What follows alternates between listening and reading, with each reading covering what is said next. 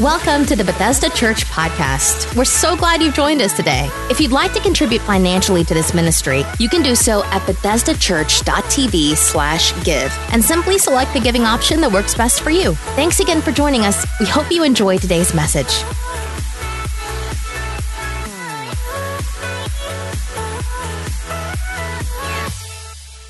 Will you go ahead and give it up for these amazing, beautiful families up here? Come on, let's let them know. We're excited for them. The Bible teaches us that our children are a gift from God. And with that in mind, we know that God blesses us with children, and the dedication is about presenting that child back to God. What we're really saying is that we trust God with our children. There's many examples in the Old Testament of people taking this step, this spiritual step of faith. The first is Hannah from 1 Samuel chapter 1, verses 27 and 28. Hannah said this, "I prayed for this child, and God gave me what I asked for. And now I have dedicated him to God." He's dedicated to God for life. Then and there, they worshiped God. We see that in Scripture, Hannah prayed for this child, and God gave her exactly what she prayed for. And in return, she dedicated this gift from God back to God. We remember that Mary and Joseph presented Jesus in dedication in the temple in Luke chapter 2.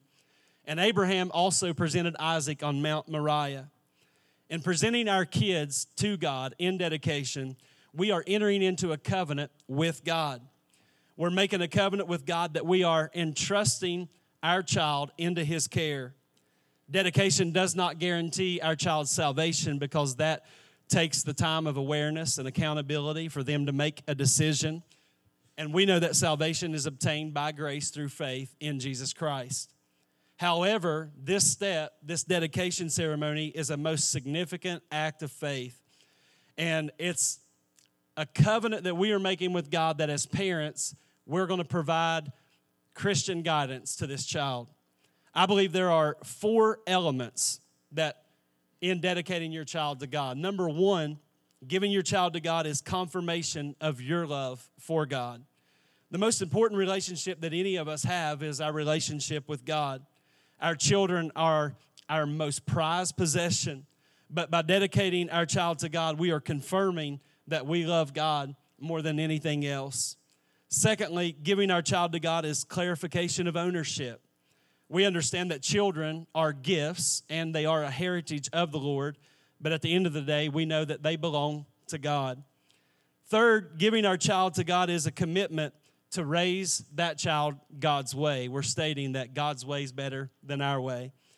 And then number 4, giving your child to God is also claiming God's promises over your child's life. And we're going to have a moment to pray over each child and claim those promises. To the parents, there are benefits in dedicating your child, but there's also some responsibilities. Those responsibilities include in dedicating your child to the Lord, we are dedicating that child to God's service. We are declaring that we will pray for that child every single day.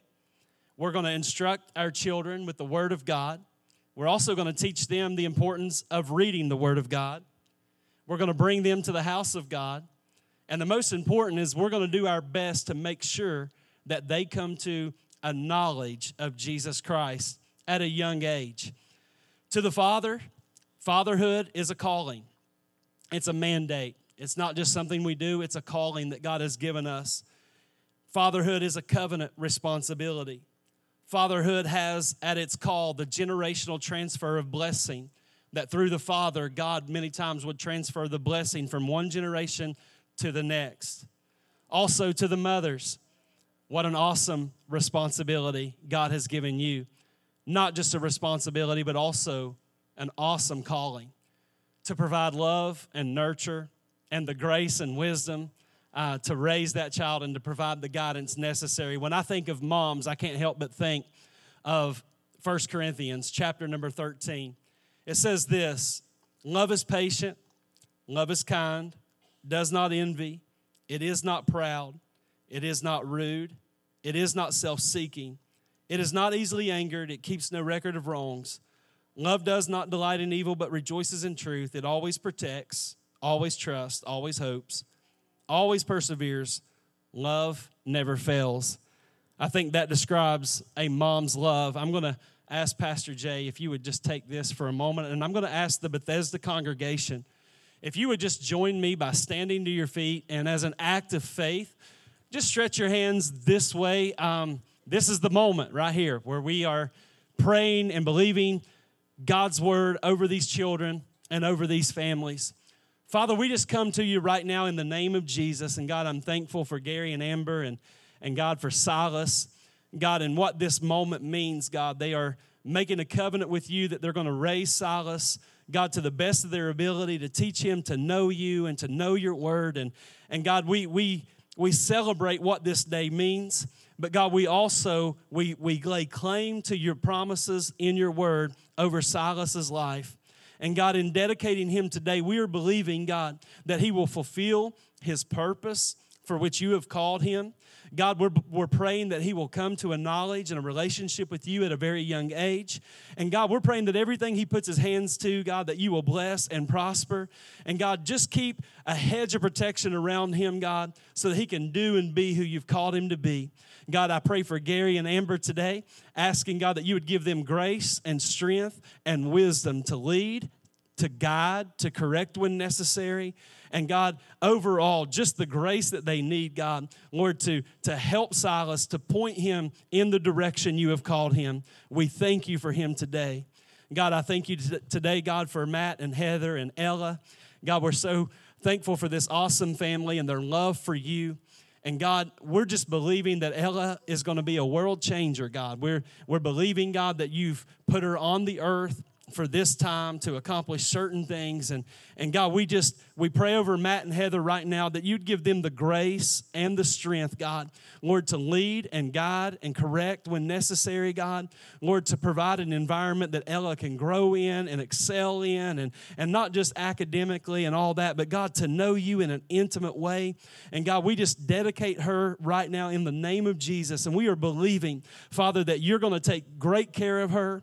God, that the purpose of God will be fulfilled in her life. God, that what she puts her hands to will be blessed and be prospered. God, we thank you, God. We claim every promise of your word over Ella's life today in Jesus' name.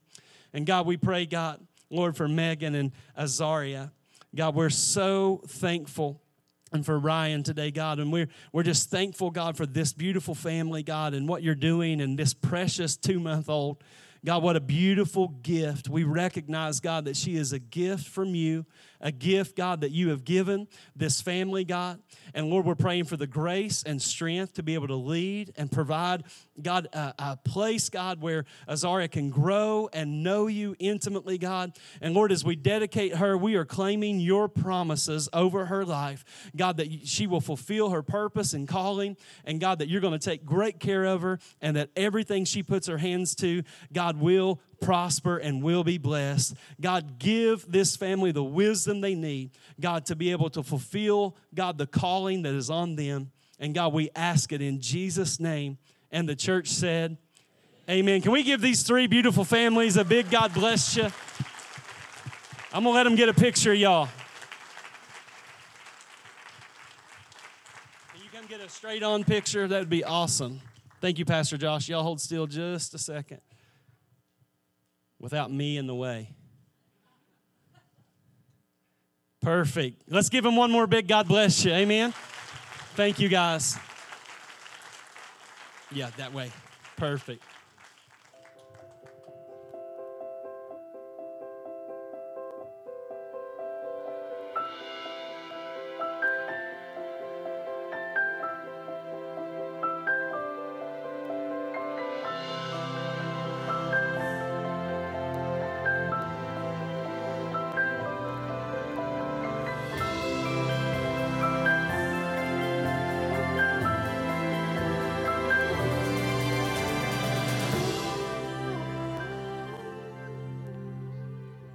Welcome to week number 3 of Running with the Giants. I learned at 8:30 this morning I had about 7 pages too many notes.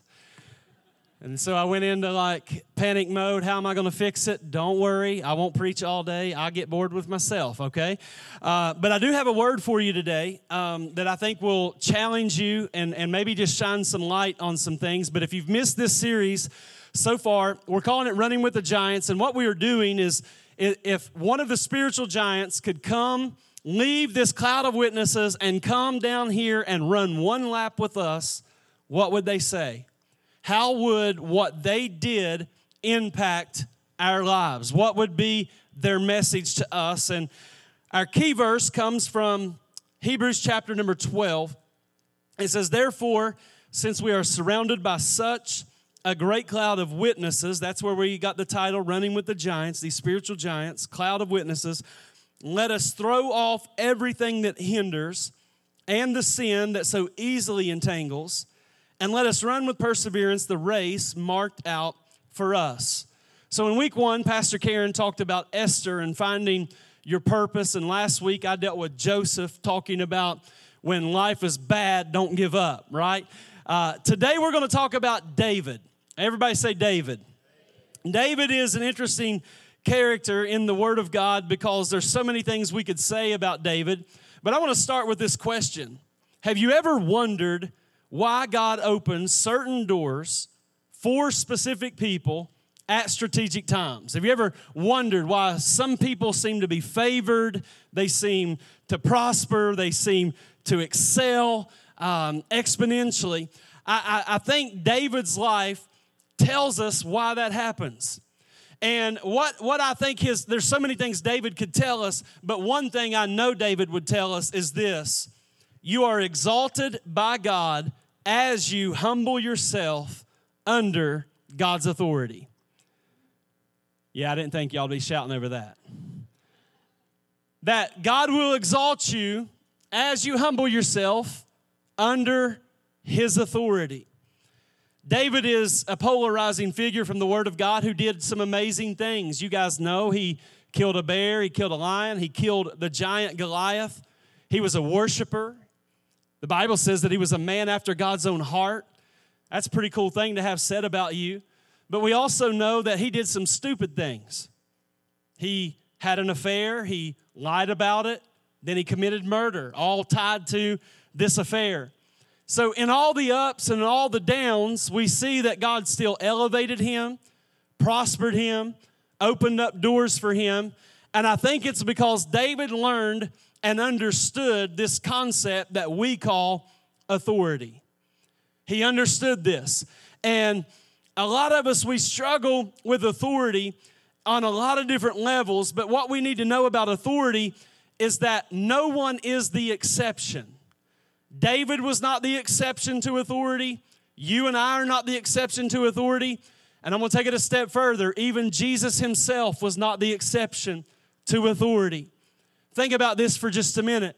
Jesus came into this earth, and we all believe and know that he's God, right? How many know Jesus is God, right? And we know the story that the Holy Spirit came upon Mary, and she gave birth. This virgin gave birth to the Son of God. His father, now I know you could say Joseph, but how many know his father was God the Father? And Mary was his mother, and so God the Father and Mary co-parented him, not co-parent. They partnered together to raise Jesus. And a great example of authority in his life is that on one occasion with Jesus and him growing up is that his family went to Jerusalem for a feast, and when they went there, the family left. Like they left, and the Bible says that they were traveling back and realized we've lost Jesus. Now, how many know, we've all had blunders, but when you leave Jesus, the Son of God, and you just leave him, that's a big deal. And so the scripture says that they went back and they found Jesus in the temple. And Mary runs in and says, "What are you doing?" Like, "We left. You should be with us. What are you doing?" And Jesus said, "I'm doing my Father's business." And Mary said, "No, you're not. Get your behind in the minivan. We're going home." And guess what Jesus did? He went home for the next 17 years. He submitted to her delegated authority. The one who created Mary submitted to her. Think about it. And a great thought is 17 years later, he's at a wedding. At 13, he thought he was ready to do the ministry, and Mary said, no, you're not. At age 30, he's not really thinking about it, and they run out of wine. And Mary looked at Jesus when the wedding party ran out of wine and said, hey, won't you do something? He said, it ain't my time. She said, yeah, it is. All right, Mom, bring me the water pots. The Bible says he turned the water. At 13, he thought he was ready. She said, no, you're not. At 30, he didn't think he was ready. She said, it's time. So we see that authority, and think about this with Jesus. Jesus allowed John to baptize him. You know what that was a picture of? Submitting to authority. The Son of God is going to let someone else baptize him. Come on, if that was us, we just said, nope, I'm baptizing myself. I'm anointed. Come on, lay hands on myself. You know, but no, he understood authority. And this whole story with David, it's a crazy story because before God gave them kings, the fact is God was their king. He led them. They were a theocracy. God spoke, and through prophets, and as God spoke, they would listen and obey, and that's how they were led. Until they started comparing themselves to other nations and realized other nations have a man. They have a king. They have someone who leads them, and God's like, I'm leading you. How many know God's a pretty good leader? But they wasn't good enough. They compared themselves and said, we want a king, and God said, all right, I'll give you what you want. I'm going to give you a king, but it will break your heart. This is not going to be as good as you think it's going to be. This is going to be a very negative thing. And Scripture says that God gave them this king by the name of Saul. And Saul started off well. I mean, he's tall, he's handsome, the Bible says. He's got all the qualities you would want in a leader or king. And he's got a lot going for him. And he starts off well, but over time, through pride and arrogance, Saul starts doing his own thing. And so much so that the Scripture says this, God regretted ever making him king. Now, how many know you've made some big mistakes when God regrets he ever gave you a position? Like, God's like, what was I thinking? Because you've really messed this up.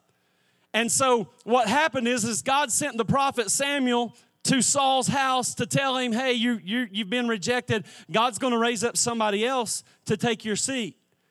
And privately, God had Samuel go to Jesse's house, which Jesse is David's dad. And he said, when you get there, you're going to anoint the next king. You guys know the story. The prophet shows up, and they bring in 7 boys, and he goes down the list and says, none of these guys, you got anybody else? The king's not in here. And Jesse hadn't even invited David to the ceremony. Like, he left one son out of it. And he said, well, I got another one, but he's out with the sheep. And Samuel's like, bring him here. And he ends up anointing David as the next king. Now, David is anointed as king. I want you to catch this. He's anointed as king, but Saul is still appointed as king. All right? Now, this is important because David learned how to submit to Saul. Even though he was anointed, he still understood Saul has been appointed, and until God moves him out of the way, I have to honor him. See, you can be anointed for something, but that doesn't mean that you have been appointed yet. Some people, I'm anointed. Well, when you're anointed, you also have to be appointed. And sometimes God will anoint you and then take you on a detour to see where your heart's at, to see if you can still honor and submit even though you've been anointed. See, David would tell us that as we humble ourselves, God will exalt us. And so that's why I told you about Jesus submitting to his mother. And so what I want to do is give you 4, and I got tons of scripture. I may have to give some references that you go home and read because the Bible has so much. I'm just going to let the Bible preach. Is that all right? How many know that's what we should do anyway? Let the Bible say it, okay? I want to give you 4 truths about authority, and then I'm going to give you 4 tests you'll have to pass. Come on, hit your neighbor and say, you ready to test? Y'all didn't know you were coming to a test, did you? We're going to lay some foundation with these 4 truths first. Number 1, God is the originator of authority, and Satan is the originator of rebellion. Romans 13 says this, starting in verse 1, let every soul be subject to the governing authorities, for there is no authority except from God, and the authorities that exist are appointed by God. Therefore, whoever resists the authority resists the ordinance of God, and those who resist will bring judgment on themselves. For rulers are not a terror to good works, but to evil. But you want to be unafraid of the authority, do what is good, and you will have praise from the same. For he is God's minister to you for good. But if you do evil, be afraid, for he does not bear the sword in vain. For he is God's minister, an avenger to execute wrath on him who practices evil. Therefore, you must be subject, not only because of wrath, but also for conscience sake. For because of this, you also pay taxes. Yay, right? For they are God's ministers, attending continually to this very thing. Render therefore to all their due, taxes to whom taxes are due, customs to whom customs, fear to whom fear, and honor to whom honor. We can sum up Romans 13 with one statement. All authority is from God. That's real hard for a lot of us because there's some authority that we don't agree with. There's some authority that some of us, if we were being honest, we don't like. But Romans 13 is really clear in verse number 1, for there is no authority except from God, and the authorities that exist are appointed from God. So authority is something that originates with God. God gives us authority. Now we can get real for just a second. Most of us don't see the IRS as God's ministers. But God does. Very clearly here in Romans 13. Like, he does. And God wants us to submit taxes to whom taxes. Come on, y'all love that, right? The problem is we think that, let me just rephrase it. I got to say this the right way. If the IRS calls you tomorrow and they said, we really messed up on your taxes. We apologize, but we owe you $10,000. We have butchered your stuff for 2 years. It's our bad. We're sorry. We're mailing you a check. How many are going to submit to that? Right? Praise the Lord, everybody. Let's have revival, right? Pastor, let's have church. Where's the worship team? We'd be hucking and bucking, right? All excited, submitting to that. But how many know if they called tomorrow and said, hey, we've really messed up the last few years, and what we've recognized is, as we've looked a little deeper, is that we gave you too much. You owe us 10 grand. The devil is a liar. Come on, somebody. I know, you know how we are. You know how we are. We're not going to submit to that because we don't agree with it. The problem is that submission don't start until you disagree. Anybody can submit when you're in agreement. But the moment you disagree, that's when honor and submission and all those things come into play. We're all cool if we're on the same page. But the moment we're not on the same page as authority, can you still honor and submit? Because God is the originator of authority. Satan is the originator of rebellion. Any dishonor to authority originates from Satan. It's never appropriate. 2 Thessalonians chapter 2. I won't read it, but that's just one of the verses you need to write down or go to the app and get it, all right? Because y'all don't want me to preach for an hour, do you? All right. Some of y'all, yeah, we got all day, preacher. Let's go. No, I won't do it. Some of y'all burn the roast. I understand. Be on fire. God operates in authority. Satan operates in rebellion. What Paul wrote in 2 Thessalonians, read it when you go home, chapter number 2, verses 7 through 10, is that he spoke in terms of rebellion as being lawless. Okay, lawlessness is connected to rebellion.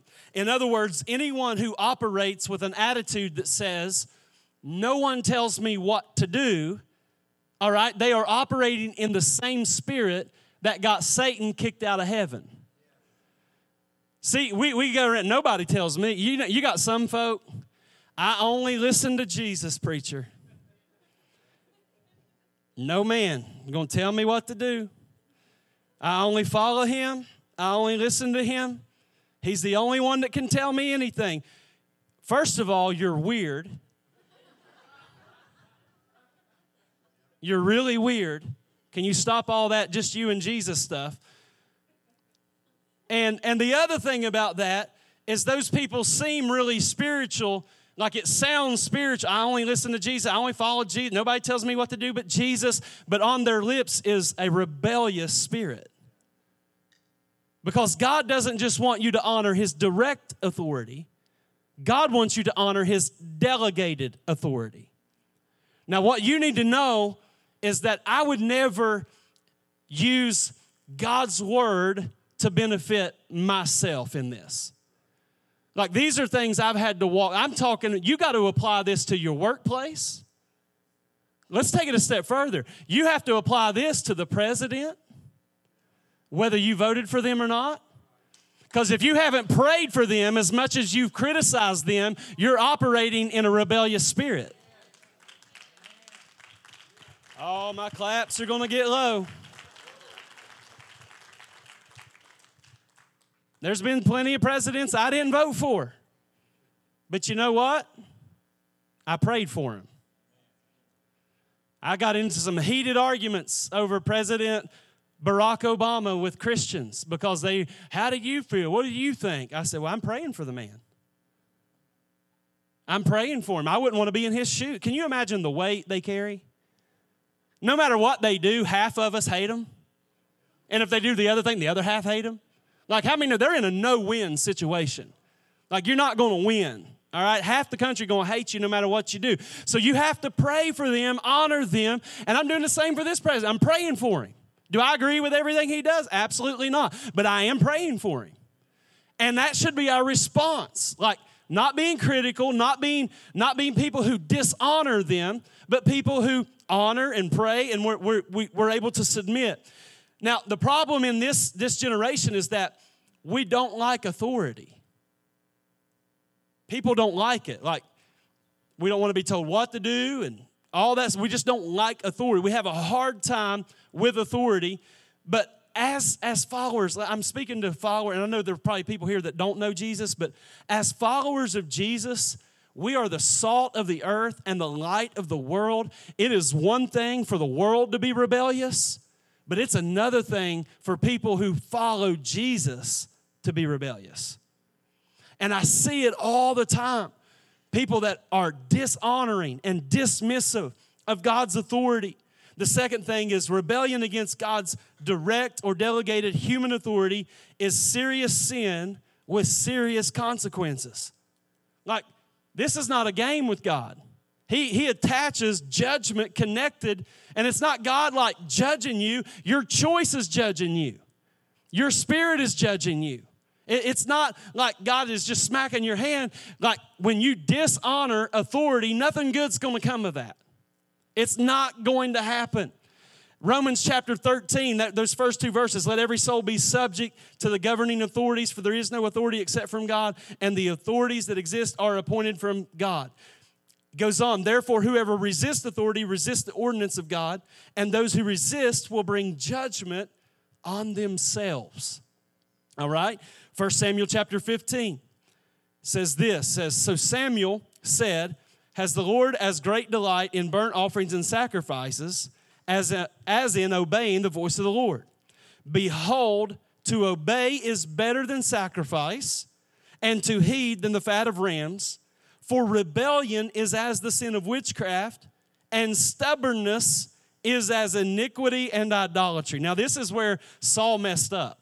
Saul messed up. And the way King Saul messed up was God said, when you go to that city, I want you to wipe it out, all of it. I don't want you to leave anything. I don't want you to take anything. And Saul had already started taking things into his own hands, so he went in and he wiped out most of it. But they kept a little bit for themselves. And so God called his hand to the carpet and said, I told you all of it. Why didn't you obey? And Saul, he got spiritual. Oh, I kept a little bit so that we could bring sacrifices to you. And God said, I don't want your sacrifice. I want your obedience. See, Saul thought that partial obedience would be okay. But partial obedience is still disobedience. Like when we have an attitude of, I'll do 98% of it, but I won't do the other 2%. Come on, y'all, help me out. Like I'll do most of it, but I'm not going to do all of it. God's looking for total obedience. And how many know that's not always easy? Just me, Lord. The rest of them are cool. All right. So, God then connected, and this is the tough part. God connects the sin of rebellion to the sin of witchcraft. And that's a head scratcher, like, oh, okay, God, witchcraft, that's kind of heavy. What do you mean by that? Witchcraft, if you study, I'm not suggesting you go study this, all right? But witchcraft is a religion without a deity. The person becomes the deity. And so witches, whereas they will use lotions and potions and motions, what they do, the end of the day, the goal is manipulate everyone to get them to do what you want them to do. Why? Because you have become the God. I'm my own deity. And so God connects rebellion to the spirit of witchcraft because all it is when we have become our own God and we manipulate people. Nobody tells us what to do. We're going to get what we want out of you no matter what. Witchcraft, rebellion, connected. He takes it a step further and he says, stubbornness is like iniquity and idolatry. Stubbornness. I know I got some stubborn folk in the house. Don't raise your hand. Stubborn people, all right? There's things I'm stubborn on too. We all have a little bit of it, but listen to what God says. He says stubbornness is like iniquity and idolatry. The word iniquity means to bend. That's what iniquity means. It means that you have a propensity towards a certain sin. You have a bend towards something. Everyone, that's why you should never judge someone else's struggle, all right? Because you got your own. We all have a bend towards something. Come on, y'all don't act like you just came out of the womb singing Amazing Grace and preaching. You have a bend to do things you shouldn't do. That's why it's called temptation. Iniquity is a bend in a certain direction. That's what it is. And so he says stubbornness is like iniquity. And then he takes it a step further. He connects stubbornness to idolatry, which idolatry is the worship of a false god. So how in the world is stubbornness connected to worship of a false god? It's because you worship your opinion more than anything else. Come on, do y'all know somebody that's always right? It's when we worship our own opinion. Our opinion is always the most important. So submission to authority doesn't even begin until we disagree, and God wants us to submit. And Solomon, think about this, and I don't want you to take this the wrong way. Just hear, you got to hear me out, all right? Solomon said this in Proverbs. He said, it's better to live in an attic than with a contentious woman. And he says it 3 times, y'all. But you got to give him a break. He had 1,000 wives. Come on, y'all. Like, give the dude a break. What's he? If you study that out, what he's saying is that it's impossible to live with someone who worships their own opinion. They're always right. They always have, the answer. They worship their own thought life. They don't give anybody else any honor. They don't allow anybody else. They're always the right one. Listen, that's stubbornness, it's idolatry, it's witchcraft, it's rebellion, it's all of that. And God says we need to get away from it. And listen, we can take it a step further. It's not just about presidents and CEOs and the boss man and all that. How many know we need some honor in the house, that we honor our wives and our wives honor the husbands, that this is something that we freely give. Man, it'll go a long way. Number 3, understanding and accepting the principle of submission to authority will accelerate spiritual revelation and maturity. There are some tremendous benefits to submitting to authority, including spiritual growth. That you will get places. Listen, David had doors open for him because the whole time Saul is throwing spears at him, he's honoring him. He never took matters into his own hand. No matter what Saul did, David said, that's God's anointed. I'll serve, I'll honor, I'll do what is necessary all along the way. And listen, in Matthew 8, great example of honoring someone and honoring an authority. And we preached this in the series Covered, but there's a Roman centurion that had been watching Jesus. Remember this? And he's not a Jew. He don't know the Bible. He don't go to church. He don't know God. He don't know any of it. But he's been watching Jesus long enough speak to stuff, and things change. And he was a man of authority. He even said, I see you're a man of authority. I, too, am a man of authority. When you speak, stuff happens. When I tell people to do something, they go do it. I get it. And the Bible says that he received a miracle because he was able to honor the authority. Now, the reason that's important is because the Jews who were around Jesus every day, who knew the Bible, who knew like God, who went to church every single week, never got a miracle, though they were with him all the time. And the difference is one man honored him and picked up on the authority, while the Jews could not receive anything from Jesus, and they were dismissive of him. Listen, honoring authority, it's like, check this out. Your body and your spirit, what makes them different? Your body matures automatically. How many know we're sitting in here getting older? Automatically. Body's mature. So don't remind me, right? Sitting in here getting older, our body automatically matures.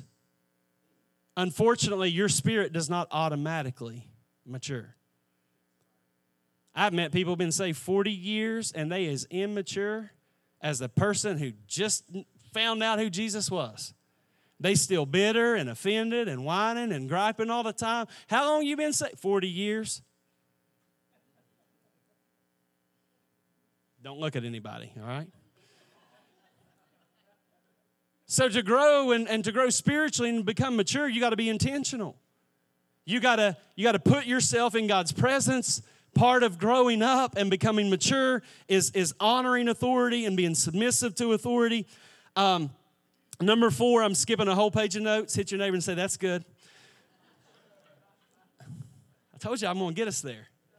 Number 4, submission to authority brings supernatural favor, blessing, and protection from God. Submission to authority brings supernatural favor, blessing, and protection. How many know that no matter what you do, you can't change one truth? God loves you. Like, you can't change that. If you decide today you're going to shake your fist in God's face and never serve him, how many know that doesn't change his love for you? It doesn't change at all. Like, there's nothing you can do to diminish God's love. It is unconditional. Man, isn't that amazing? Like, that is a truth. Like, love is one of the keys you have to interpret the Bible. Because how many know that without love, the Bible becomes a dangerous book? Y'all grew up in the same church as I did, right? Like, they preached the Bible, but there was no love. And so I just always thought I'm going to hell no matter what. Anybody with me? Every service, there are people leaving, and they're happy, and I'm leaving crying. Why are you crying? Well, I'm going to hell. Y'all laugh, but I did. Like, I'm going to hell. I know I am. Because I didn't understand love. There's nothing you can do to change God's love, but it's like having 2 kids. I got 4. Y'all pray for me, okay? I love all 4 the same. There's nothing they can do to change that, all right? Nothing. I'll always love them. But if you have one kid who breaks all the rules, who never listens, when you say, get your bath, they hide somewhere. You say, it's time for bed, and they up under the bed playing whatever one of them things are, a DS. They make bad grades. Like, how many of y'all understand that you love them all the same, but if you got one acting like that, you're not going to reward that rebellious behavior. Now, if you do, you're setting them up for failure. Because honor, when he gave the 10 commandments, one of them was honor your mother and father so that your days shall be prolonged. God attached a blessing to honoring parents. Why? Authority starts in the home. And if they learn authority at home, then they'll have no problem with authority later. But if you reward the one who's acting out and doesn't follow the rules, the same way you do the one that did everything you've asked them to do, you are setting this one up for a big disappointment, because if all they've ever heard is, yay, you're awesome, we love you, you're amazing, and their first boss tells them, you stink, how many know they're not going to last on the job? They will immediately dishonor that. They won't be able to handle that. And so God's love doesn't change, but when we're obedient, there are blessings attached to it. Does that make sense? All right, I got to hurry. I got to give you 4 tests. I'm going to try to do this in 10 minutes. All right, 4 truths, now 4 tests. Number 1, the arrogance test. Many times I've been through all 4 of these. Arrogance test. I have learned that God will sometimes give you authority if for no other reason than to knock the pride out of you. Arrogance test. David was privately anointed, and King Saul didn't know it. Saul is still the king when Goliath is taunting the nation of Israel and King Saul. And the cool thing about this is David's already been anointed, and Goliath's out there taunting the nation of Israel, and David has been anointed, just not appointed yet. Like, you can be anointed, doesn't mean you've been appointed yet. And so David is delivering cheese to his brothers who are actually in the military. He shows up with cheese, and that's a great, right there. If you're anointed, can you still do insignificant things? Or is that beneath you now? All right? So David's anointed, like he knows he's anointed. He knows that Saul is actually just keeping my seat warm. And he shows up and he hears the Philistine and nobody's fighting him. And David's like, hey, I'll do it. I'll do it. And Saul, the king's like, no, you're too little, too young, not going to happen. And David did something really, really cool. He not only talked about, I killed a bear and a lion, but he said to him in verse 34, David said to Saul, your servant used to keep his father's sheep. Notice the language. I've been anointed, but I'm your servant, Saul. You're still in the role. I've been anointed, but I am your servant. And so even the language suggests that there was honor from David to Saul. And part of the reason David was looking for the blessing of Saul, I think David knew that if he tried to kill the giant outside of Saul's blessing, he would have got himself killed. But after he got the blessing, how many know there may be some giants you've not been able to take out because you've been trying to take him out outside of authority? Man, I'm telling you what, I'm preaching better than y'all letting on today, all right? But you got to understand, David saw something. He recognized something. He had to be tempted to say, don't you see the oil running off me? I'm anointed. Like, you just keeping my seat warm. He had to be tempted. Like, those thoughts probably ran through his head. But he was able to submit, to honor, to respect, and therefore he took out the giant. I want to say it like this. You may be the next thing, but until you are the thing, be careful. All right, that didn't cost y'all nothing. Number 2, the abuse test. The abuse test. What happens, Pastor, if authority is abusive? I'm going to clear this one up quick, because most of the time what we call abusive authority is not abusive. And I'm not being dismissive of abusive authority. How do I know if authority is being abusive? I know that authority is being abusive if there is intent to damage. They are trying to hurt you. But here's the deal. There is a big difference in abuse and discomfort. Somebody needs to hear this. God gives authority to bring discomfort into your life. If all the authority in your life makes you comfortable, you don't have authority. Authority exists to make us uncomfortable. Now, in 1 Samuel 19, it says, "Now this distressing spirit from the Lord came upon Saul as he sat in his house with his spear in his hand. And David was playing music with his hand, and then Saul sought to pin David to the wall with the spear." Now, guys, if you show up to work tomorrow and the boss is slinging knives, it's a good sign that's a good sign you need to go. Like, that's the time you say, that's intent to damage. That's not making me uncomfortable. This guy wants to harm me and hurt me.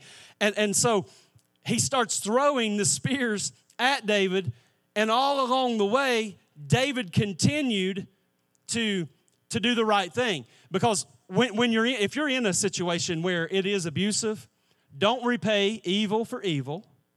All right? That's the first thing, David. He did not repay evil for evil. He wasn't trying to get Saul back. And secondly, he simply removed himself from it so that his behavior could not affect him. So if it is abusive, a great idea is to remove yourself. If it's at a place that you can no longer honor and submit, all those things, then just remove yourself from it. And the third thing is the advantage test. What happens when you have an advantage over authority?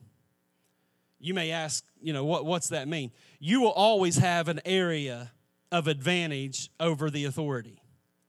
Listen, the truth was, David was a better leader than Saul.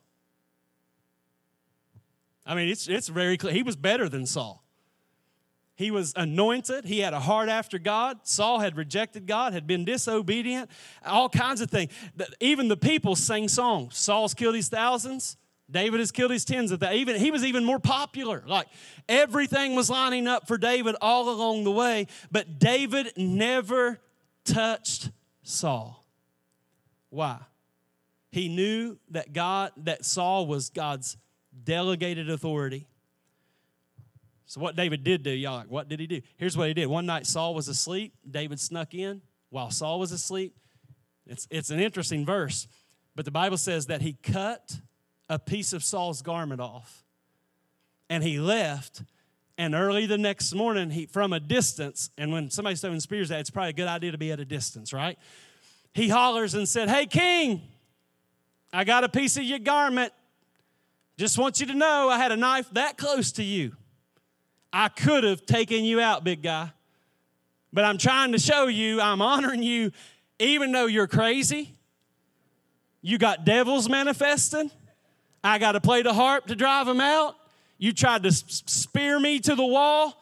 I'm showing you, big boy, I could have slit your throat. But I want you to know I honor." And it is at that moment that Saul said, "You're a better man than I am. Truly, God has anointed you as king." Have you ever wondered why God opens up certain doors for specific people at strategic times? I promise you they understand authority. The last test that God will make us pass is the association test. And we'll ask the worship team to come as I close this out. The association test. What do I mean? How many, who you hang out with matters. Who you're connected to, who you're linked up with matters. If you know the story of Saul and David and this whole transition, that while they were out to battle, the Bible says that Saul fell upon a sword. All right? But he didn't die. But he wished he was dead. It was bad. Like he knew that I'm not dead, but it's probably not going to be long. And the Bible says there was a young Amalekite man who came up on Saul. And Saul basically said, I need you to finish me off. Like, I can't do this. I can't live like this. So the young Amalekite man finished him off. And he went to King David and said, hey, David, I just want you to know you don't have to worry about any spears coming your way. Saul's dead. And David said, how do you know that Saul is dead? Well, he fell on a sword and wasn't dead, and I just finished the job. All right, now listen to what David said. 2 Samuel 1, starting in verse 13. It said, David said to the young man who told him, he said, where are you from? And he answered, I am the son of an alien and an Amalekite. So David said to him, how was it you were not afraid to put forth your hand to destroy the Lord's anointed? Then David called one of the young men and said, go near and execute him. And he struck him so that he died. So David said to him, your blood is on your own head, for your own mouth has testified against you, saying, I have killed the Lord's anointing, or the Lord's anointed. What's the point here? David would not associate himself with a king killer, even though that king had been trying to kill David over and over, because David understood something. Authority comes from God, and I'm not going to link up with anyone that would dishonor any authority whatsoever. Now, let's make this practical. As I said earlier, I would not use this because I want y'all to honor me. That's not what this is about. I'm talking about at your workplace, your boss, the president of the company you work for. Do you just let people ramble on? Do you hook up with people that talk bad about those in authority? God says you're bringing judgment on your life. This is going over well.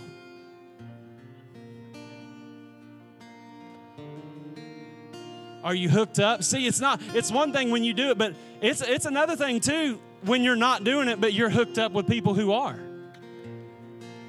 How many know that to listen to gossip is to gossip?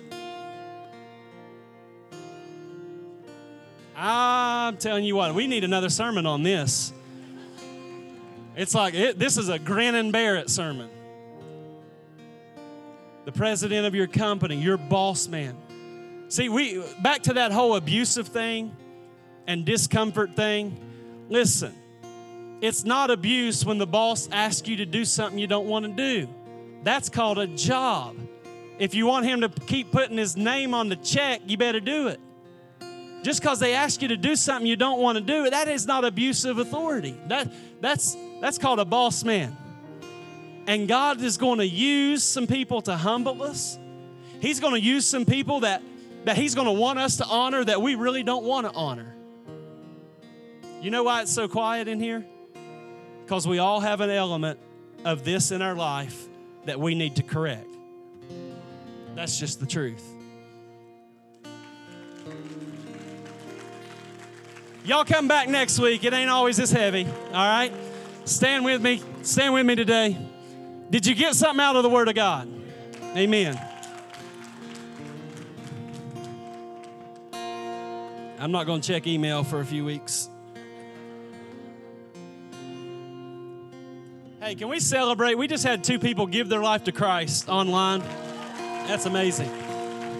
You know God's working when I can preach that and they get saved. Come on. That's like, woo. Would you bow your heads with me and close your eyes? We're not going to prolong this. We're going to pray and let you go.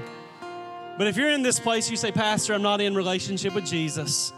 I don't know Him as my Savior. I need His grace and forgiveness. I don't want to leave in the same condition I came. I want to know that I'm saved. I want to know that Jesus is my Lord. I want to make that decision today. Not going to embarrass you, but I do want you to do something bold. If that's you, would you just throw your hand up right there where you are and say, that's me. Thank you for that hand back there. God bless you. Thank you for this one here. Another one over here. God bless you. Thank you for that hand. Another one back there. God bless you. Come on, anyone else say, that's me. I need Jesus today. Another one over here. God bless you. See you. God bless you. Awesome. Awesome. Awesome. We're going to pray with all these hands that have gone up. Come on, church. Let's say it out loud. Say, dear Heavenly Father, I come to you in the name of Jesus. I'm a sinner. I've committed sins, and I need a Savior. Jesus, I ask you to forgive me for all my sins. Come into my heart. Be my Lord and my Savior. Thank you for saving me. In Jesus' name, amen. Come on, celebrate all those decisions for Jesus today. Amen. That's what it's all about.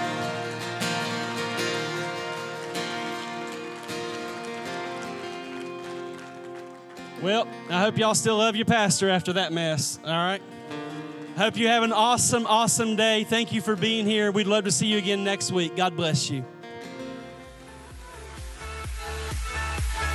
Thanks for listening to this week's message from Bethesda Church. We hope you'll stay connected by following us online. You can find us on Facebook, Twitter, Instagram, and our website, BethesdaChurch.tv. Thank you for joining us and have a great day.